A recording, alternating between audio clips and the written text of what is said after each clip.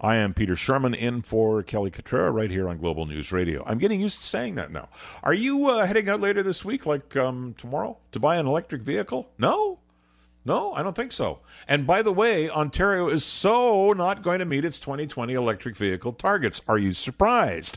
Let me tell you a little bit about where we are and where we're going, and then let's talk to an expert about how we're going to get there. I remember when Premier McGuinty was announcing at the time a $10,000 government subsidy if you bought an electric car. And I was there for the announcement. I was there when he drove around a parking lot. It was somewhere up in Markham, and he drove a Chevy Volt, and everybody applauded. And that was a number of years ago. It was the $10,000 subsidy, I think, came when they helped bail out General Motors, which would have been the 08-09 recession. So we're talking 9 years ago. Anyway, great. Seems they spent some of our tax money on this stimulus, but we aren't anywhere near on track to hit targets that were set for the year 2020. We have put down tens of millions in subsidies. Not much to show for it. Look, this is car year for me, and my lease is expiring in the third quarter of 2018, and I've been thinking about an electric, but my problem is I live outside of the city. I live in Niagara-on-the-Lake, as some of you may know, and if I drive into the radio station where we have parking but no charging, and then I drive home, I'm pretty well at battery limit, which might be fine if there's no problem on the QEW, but there's often a problem on the QEW, so I'm screwed. So I don't think that an electric vehicle is in my near future, and I think that and price and general availability of charging facilities are all in the way of that kind of growth. But who am I to say? I'm a person who has met the following. Dennis DeRosier, who is an expert analyst in the automobile industry, has been for many years. Hello, Dennis. Howdy, howdy. Long time no chat. Well, you know what? The last time we chatted, I think it was in a caucus room at Queen's Park, so it goes back a ways. There you go. Anyway, you've heard my preamble. Maybe you could just chime in with some comments of your own on what I've said, because where we stand, as you know, is under 1% of all vehicles in the province of Ontario are electric, and the province had said 5% by 2020. Not anywhere near possible, is it? It doesn't appear to be. Although all roads do lead to electric, at some point, consumers across Canada will be buying more electric vehicles, probably closer to 2030 than 2020. But 2040 maybe? Well, by 2030, 2040, hopefully there's going to be a lot. Climate change is real, and so at some point we have to start embracing this technology. But your lead-up was actually quite good and insightful in that an electric vehicle does suit the odd family out there, but it doesn't fit all of your needs. And one of the barriers is that because it doesn't fulfill all your needs, and they are actually very limited in terms of the types of vehicles and the sizes of vehicles, most of the consumers that have bought one, we measured at about 85% of consumers who bought one, actually needed an internal combustion engine vehicle. We call them ICE vehicles as well. And so it's not just the fact that you can get a subsidy to make it more affordable. The fact is that many people have to have an extra vehicle in the driveway anyway. And so it's a case of owning two instead of one or three instead of two, and that can be expensive. But in range certainly is the issue that's talked about the most, but a couple of the other hidden things. The vehicle companies are doing a fabulous job making their ICE vehicles more fuel efficient. The average ICE vehicle in the last 10 years is 25 to 35% more fuel efficient than 10 years ago. Let's say again the ICE vehicle, ICV is internal combustion vehicle, right? ICE is internal combustion engine vehicle. Okay? And somewhere between 25 and 35% more fuel efficient. So fuel efficiency is your goal, and fuel efficiency is directly related to greenhouse gases. So if you're an environmentalist and you want to lower greenhouse gases, you can go quite far in doing that just by buying a new ICE vehicle. And why would you take the risk? This is what consumers tell us in our focus groups. Why would you take a risk of buying an electric vehicle that may not totally meet all your needs or may not be the right size or type when you can just go out and buy a tried and true trusted vehicle and get much of what you're looking for anyway. Which is why we are where we are. And so I find it kind of passing strange that we got the transport minister, Stephen Del Duca, out there saying, no, he's still quite hopeful that we can make 5% by 2020. Why would he say that? His program of politics. Putting charging stations up is not even on track. Well, it's politics, and he has to justify the millions that the government are pouring into this initiative, even though the initiative, to a large degree, is failing. And so that's what politicians do. Oh, really? Okay. Sorry, I don't mean to be a smartass.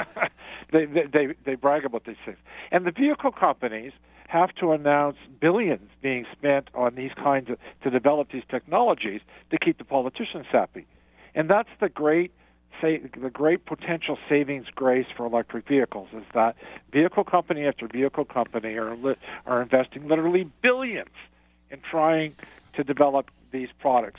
And at some point, they have to try to find a way to sell them, or else that money will be down the drain.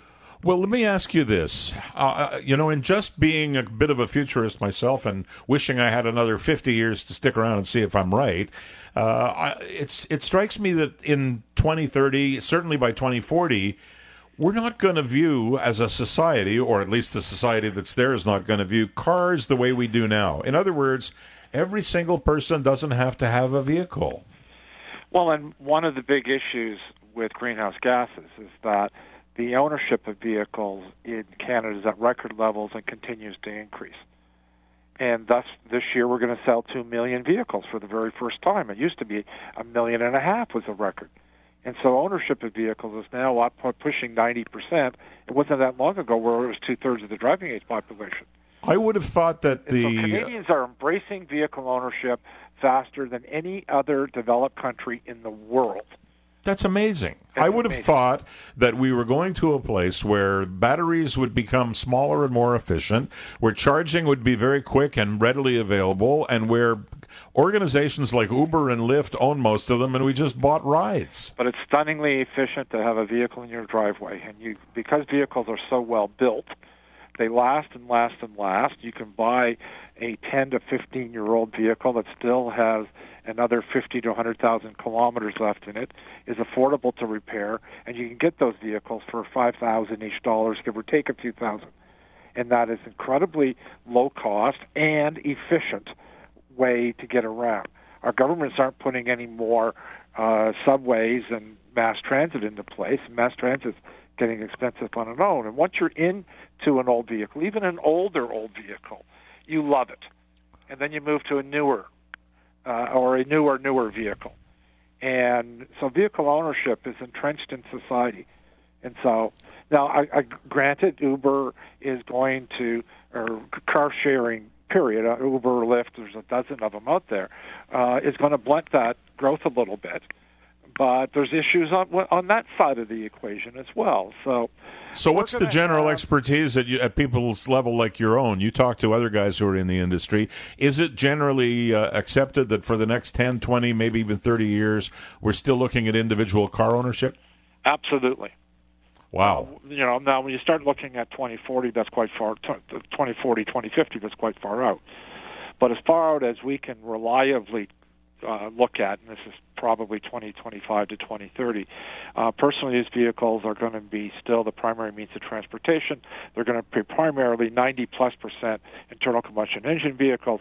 They're going to be uber fuel efficient, and they're going to be competitively priced. There's been no price inflation for the longest time, and that's likely to continue.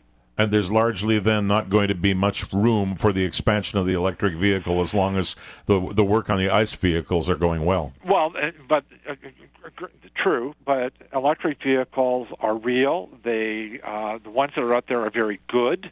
There's not a lot of choice, mind you, but they will become more popular. It's just that some of these deadlines imposed by the government tend to be very unrealistic. And there's odd things. Like Quebec has a zero-emission vehicle mandate coming up. It's upwards to 5% by the mid-20s. Okay, the most fuel-efficient vehicle company out there, you would probably not guess this, is Mazda. Okay, they have the most fuel-efficient vehicle fleet in dealers' lots today. They don't have an electric vehicle. There you go. So come the mandate for Quebec, Mazda won't be able, not that they're fine, they won't be able to sell.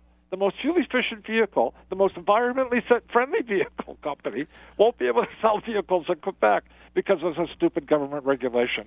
So it's what you said before, politicians. It's politicians. And, it's all about posturing then. Okay, you have certainly shed some light for me because I didn't know some of the things that you talked about, and notably that we're at a record level this year. That's great. Yeah, and I am a big fan of electrifying the industries. It's going to be a very long and windy road.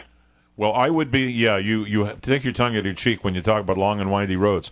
I would buy an electric vehicle myself this year if I thought I could get away with it doing a 300-kilometer turnaround, but I don't. There you go. Thank you very much, Dennis. You bet. Bye-bye. All right. That was Dennis DesRosiers. Dennis is well-known and long in the tooth. I mean, he's been at it a long time, analyst in the automotive industry. And if you want to know something automotive, he's the guy that you ask. Interestingly, if I take a look at what Stephen Del Duca, our transport minister, has said, and I'm quoting, we see what the numbers are currently, but again, when you look at not only the demand we've seen over the last few months, but the forecasted demand for the next 3 or 4 years, we do see and certainly do predict fairly sharp increases in people's appetite for electric vehicles. It takes time to get people to change their behaviors, Del Duca said.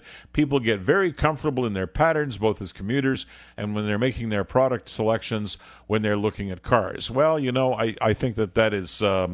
it's a bit of what Dennis was talking about. It's poly-speak. The fact of the matter is if we're under 1% now, we're not getting anything close to 5% by 2020, and I doubt that we're getting to 3. Maybe, Mr. Del Duca, we'll get to 2. Maybe. But without the charging stations and without the battery life, that's the fly in the ointment. And battery life has to do with technology that at the very least, is in developmental stages now by guys like Elon Musk and not translatable to something that's affordable by those of you who are listening to me and by me. So that's it for the story on electric vehicles. When we come back, we'll take a little look at marijuana, legalization of cannabis, of course, coming... I can't believe I'm saying this. It's July 1st, so it's less than 7 months away. But the general consensus is that it's far from in a position to kill the black market. And I'm going to ask for your opinions on that at 870-6400 and star 640. We don't look at your return phone numbers, and we're not in a position to provide any of that stuff to anybody who's in authority. So you're anonymous if you choose to be, and you can use any name you want. I want to know from you if you smoke cannabis or you use cannabis in any way, if you would be one of those people who's going to go seeking one of the 40 stores that are opening to sell you what you need as of next July 1st, 40 stores in the whole province, or whether you're going to keep doing business with the guy who's your friend's friend who gets you your dope. You let me know. 870-6400 and star 640. That's the topic when we come back on the Kelly Cutrara Show. Peter Sherman sitting in on Global News Radio, 640 Toronto.